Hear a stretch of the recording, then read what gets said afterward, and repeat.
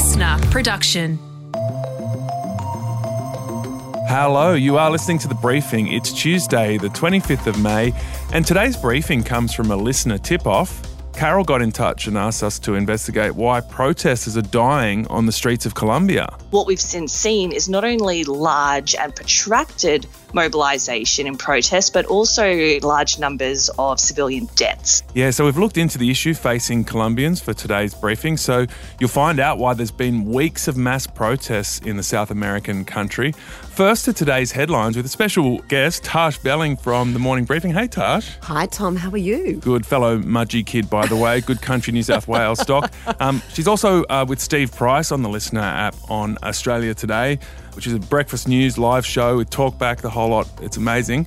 Let's get into the headlines. Thank you, Tom. Well, the Victorian government is so far resisting a lockdown as thousands of people in Melbourne are ordered to get tested and self-isolate so authorities can try and work out exactly how this new COVID cluster has emerged in the city's north. We all have our role to play here, and we all need to step up and do what we can to keep ourselves safe, our families safe and our community safe. That's the Victorian Health Minister, Martin Foley, speaking yesterday. I imagine Melburnians are not wanting to go into lockdown, Tash, after what they've been through last year. It was revealed that 4 members of a Melbourne family have got the virus, and this cluster breaks 86 days with no community transmission in Victoria. Yeah, Tom, it would be really worrying for so many Victorians who have gone through so much, especially during COVID. Now, authorities have issued alerts for a number of Melbourne venues visited by the family members, including a local Woolies and Nandos store and also a swimming centre. Now, the first of the cases, a man aged in his 70s, is said to have had a high viral load. And this is really interesting and concerning, I think, for authorities. And the other 3 cases are close family contacts. It's unknown at this stage how the man got the virus. And I think that's what's concerning health authorities, if they have not been able to track down this missing link as yet. And so interesting that they are resisting the lockdown so far. Here's Victoria's Chief Health Officer, Brett Sutton, yesterday. We have to ready ourselves for any other positives, and when there are close contacts who become positive, it raises the possibility that even casual contacts could become positive as well. Authorities are using this cluster to encourage people to get vaccinated, including everyone over the age of 50 and anyone under 50 with a relevant health condition. And I think this is yet again, Tom, many health authorities have been concerned. We've been living in this bubble, which is just about to burst because we've had such a big problem with the vaccination rollout.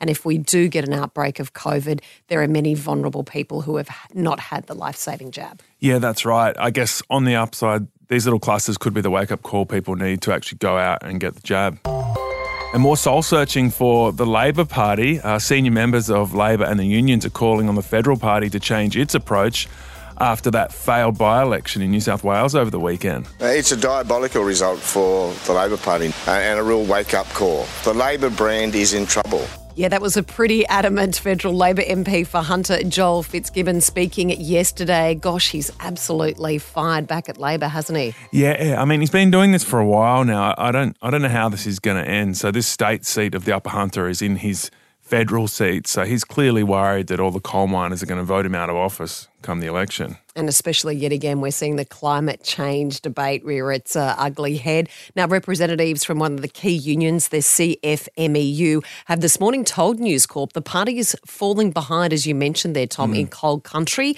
and it needs to stop focusing on the inner cities. It's interesting because people, traditionally, Labor is all about the working class and looking after workers' rights, and it seems they've forgotten where the heart and soul of the party is. Well, it's tricky because the majority of Australians do live in those cities, but they also need to win over these regional seats that have big mining economies, like the one you and I grew up in, Yulin Coal Mine, and you would know that a lot of well-paid people in that community work in the mines. If one of your friends growing up had a nice house, like, his dad works in the mines. And That's right. So you can't underestimate what that income means to those communities.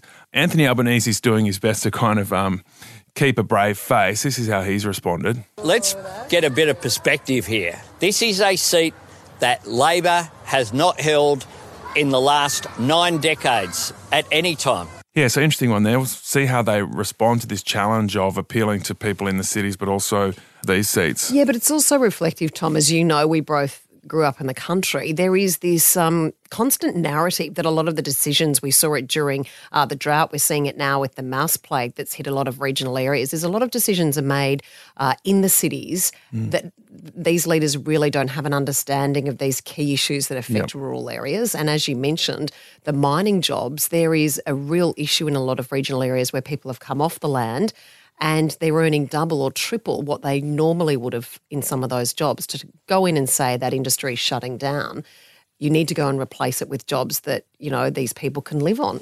Yeah, and they can trust. So you can go in and say, oh, there's going to be tens of thousands of new jobs in renewables, and there may well be, but are those jobs there now, and will they be as solid as the mining jobs? That'll take a bit of convincing, I'd say.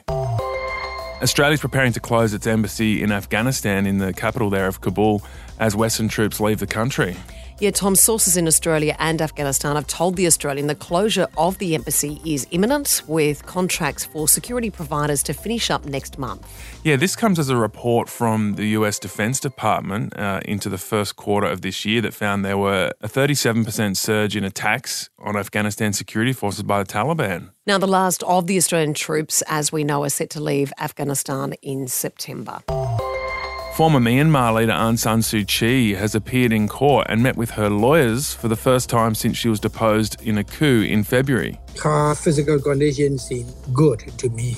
She is as much an alert and resolute as ever. One of Ms Suu Kyi's lawyers, Kin Man Zo, speaking to the BBC there. Now, the former leader is facing a litany of charges from illegal possession of walkie-talkies, that's an interesting charge, to violating state secret laws. Yeah, Aung San Suu Kyi's legal team told reporters that she's had no access to news during her detention and was only partially aware of all the events that have been going on in Myanmar, where hundreds of people have been killed across the country in recent months, protesting the coup which threw her out. So a complete mess there.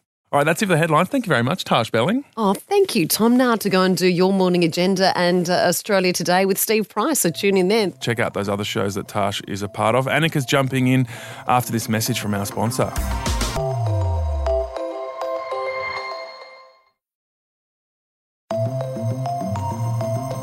So we always love it when you get in touch with us via our Instagram account, slide into DMs. We love it, don't we, Annika? We got a message 2.5 weeks ago, which was a really interesting one, from one of our listeners called Carol. She's a Colombian living in Australia, and as a fan of The Briefing, she writes that she is taking the liberty to ask us to look into the violent protests on the streets of Colombia. Unfortunately, though, in Carol's home country, she's seen what were protests that started off about tax reform turn into what she calls a massacre on the streets. We need help because people is being killed, and that is not a democracy. That is not a way to live for people who had the right to fight against their rights. So we've picked up on that message and we've decided to look into it on today's briefing, find out what is going on in Colombia and why the protests that started on April 28 are still going and over 40 people have been killed. Protests in Colombia's major cities devolving into chaos and bloodshed. The government has gone against the country, and the country is responding in more than 500 cities. So, Annika, this all started from a tax proposal that was very unpopular with working class Colombians. Yeah, look, the situation in Colombia is pretty bad. To put it in perspective, the poverty rates jumped from about 37% in 2019 to about 50%. The GDP's dropped. Unemployment's really, really high. And to make matters worse, Colombia has one of the lowest tax revenues in the world. In 2019, it collected 20% of GDP in taxes. Now, only Mexico collected a smaller percentage among OECD countries. So the government's looking for new ways to make money, and they decided to implement taxes on household products like eggs and milk, petrol, meat, utilities to turn the lights on. And basically, it was going to see Colombians who earn more than about $600 US a month, that's not very much a week, they were going to have to declare income for the first time and, of course, pay tax on that. And that triggered huge protests because there's a real wealth divide in Colombia, and people who didn't earn much money wanted to know, I guess, why they were having to fix this problem. Now, it really hit ahead when the finance minister was asked how much a dozen eggs cost, and he had no idea, and he took a punt and he guessed about 25% of the actual price. And of course, that really angered people because I guess for the first time it really showed how much the upper class were out of touch. Yeah, so that's like a politician in Australia being asked on TV how much for a dozen eggs and saying, about $1.50. Absolutely. And look, we do see them get trapped on this a little bit. I saw, in the last election, Bill Shorten was asked how much an electric car cost and he didn't know. So often those basic questions do trip people up. But this one really, I guess, epitomised what's happening in Colombia at the moment. Yeah, so let's get deeper into it. What's been happening on the streets of Colombia, why it's turned violent and why this goes way deeper than the price of eggs in Colombia. Alexandra Phelan is a senior lecturer in politics and international relations at Monash Uni. She's an expert on Colombian politics. She's travelled there doing research on the ground. Alexandra, can you tell us about these protests? How many people have been on the streets? How widespread are they? So the protests are actually nearly entering into a fifth week and are quite large scale. We're talking about large mobilisations in most of the key cities in Colombia. In Cali, we've seen significant protests, but also in Medellin and Bogota, but also throughout the rural regions within the country as well. Essentially, Colombia has really been facing financial difficulties for quite a while, but COVID has really begun to push the country into further debt. We've seen fiscal debt triple between 2019 and 2020. The national poverty rate has risen, now is at about 50%. Unemployment rate rose last year as a result of COVID, and the GDP also dropped.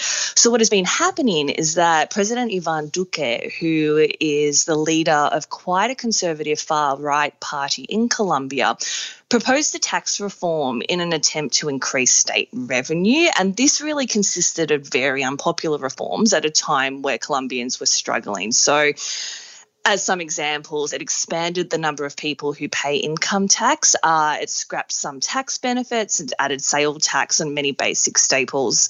So what happened was that when a general strike was called by unions and also opponents of the reforms on the 28th of April, the National Police, which is part of the Colombian Armed Forces, responded with overwhelmingly excessive use of force. And what we've since seen is not only large and protracted mobilisation and protest, but also large numbers of civilian deaths. Is this a new issue in Colombia? There's always been an issue between the richer and the poorer classes. So why is it, I guess, taking such a toll now? And can you try and explain to us a bit who would fall into both those classes? Say, if we look at it from an Australian context, where would a teacher fit in this sort of battle? That is a very, very good question. The last election was literally between President Iván Duque and a former M19 guerrilla known as Gustavo Petro. So there's been a massive divide in terms of, I guess, more left-leaning popular sentiment and right-leaning popular sentiment.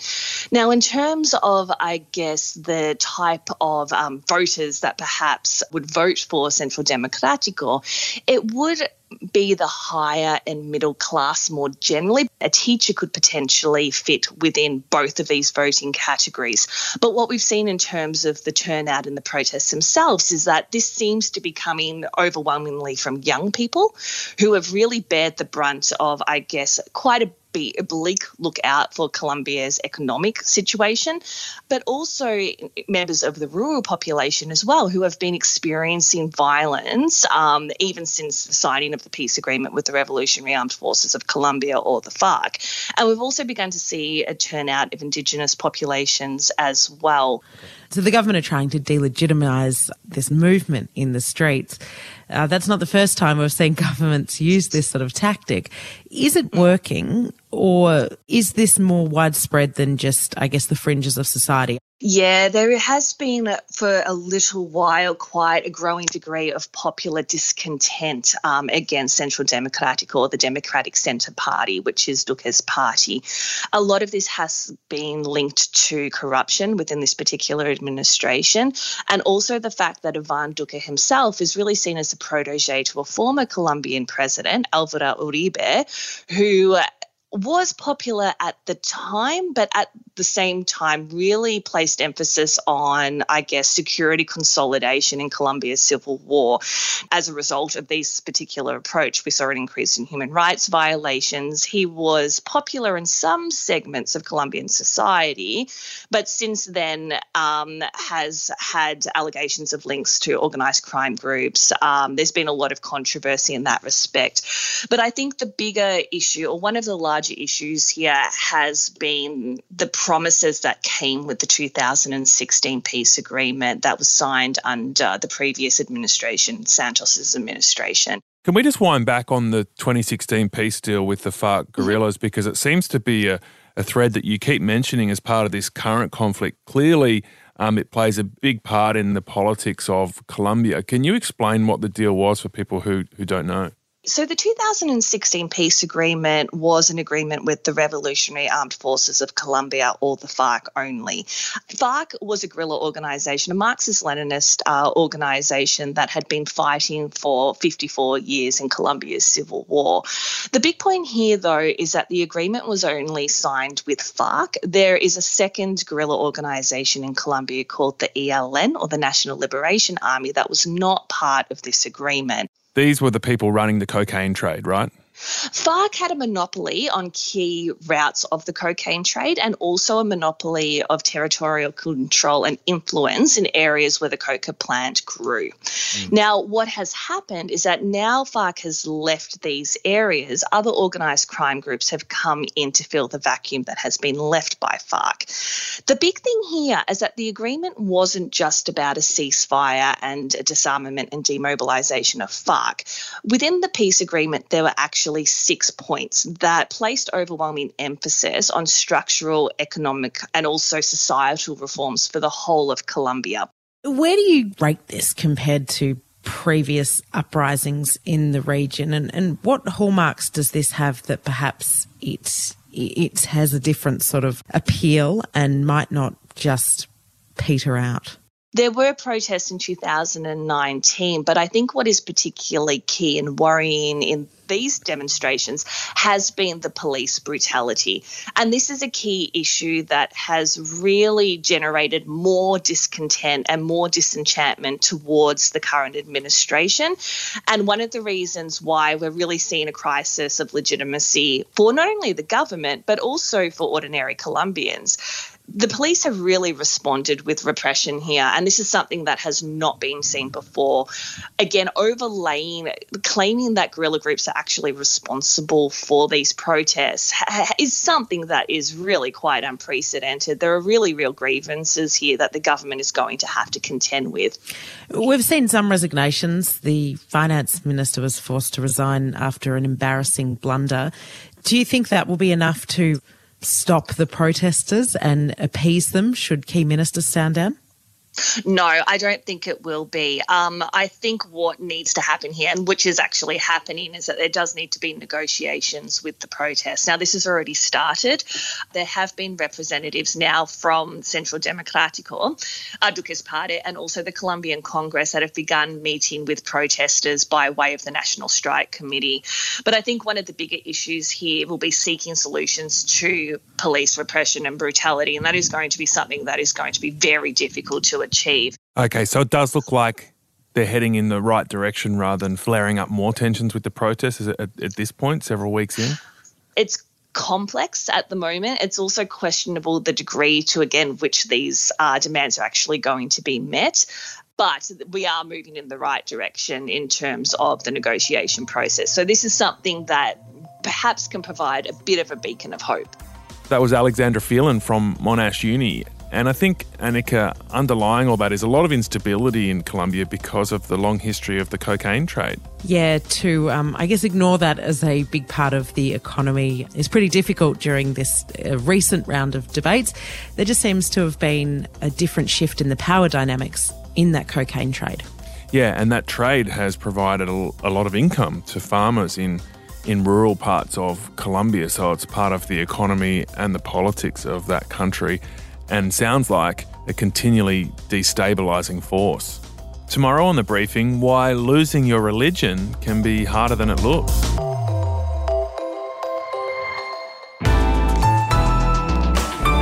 listener.